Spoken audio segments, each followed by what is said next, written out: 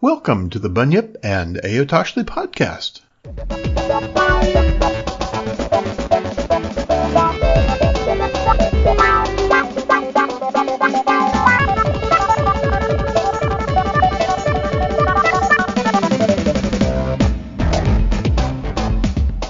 Welcome back.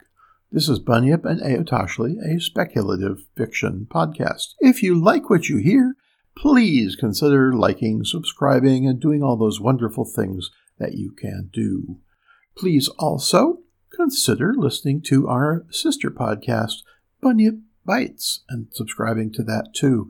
It's short little takes daily instead of weekly, but it's really short, usually less than 2 minutes.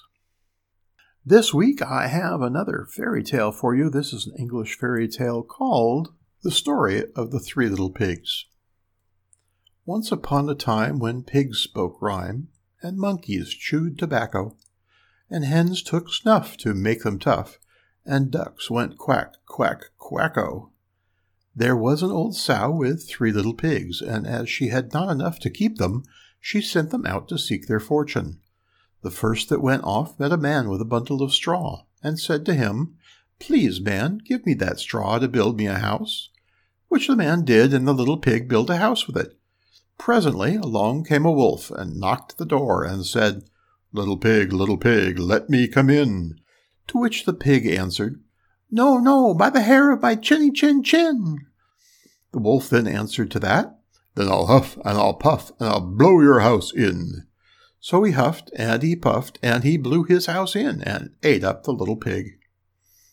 The second little pig met with a man with a bundle of furs, and said, "Please, man, give me that furs to build a house."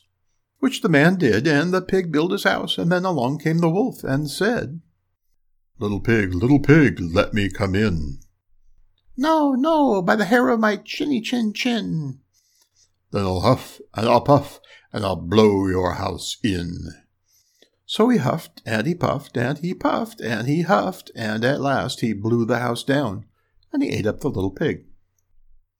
The third pig met a man with a load of bricks, and said, "Please, man, give me those bricks to build a house with."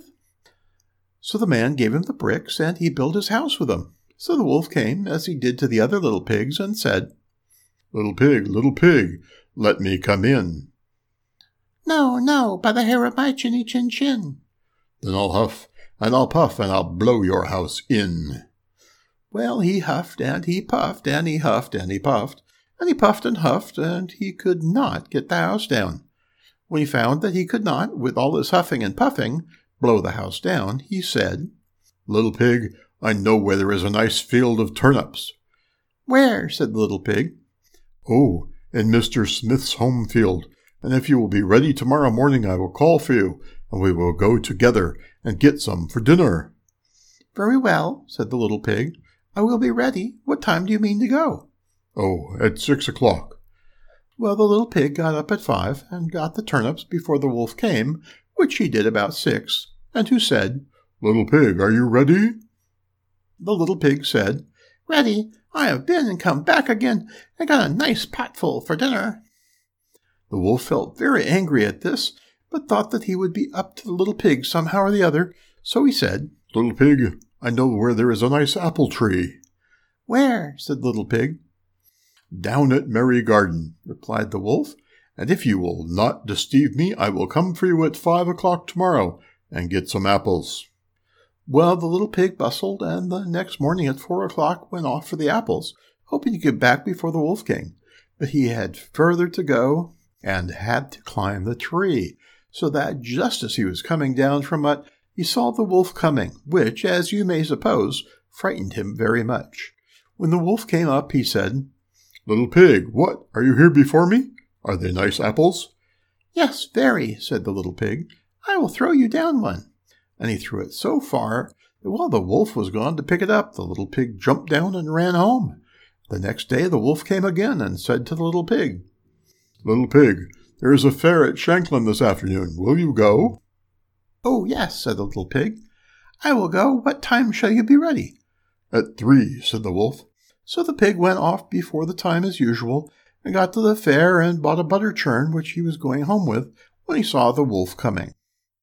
Then he could not tell what to do, so he got into the churn to hide, and by so doing turned it around and rolled down the hill with a pig in it, which frightened the wolf so much that he ran home without going to the fair. He went to the little pig's house and told him how frightened he had been by a great round thing which came down the hill past him. Then the little pig said, "Ha! I frightened you then. I had been to the fair and bought a better churn. When I saw you, I got into it and rolled down the hill."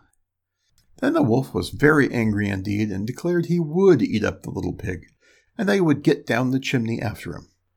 When the little pig saw what he was about, he hung on the pot full of water and made up a blazing fire, and just as the wolf was coming down, took off the cover, and in fell the wolf.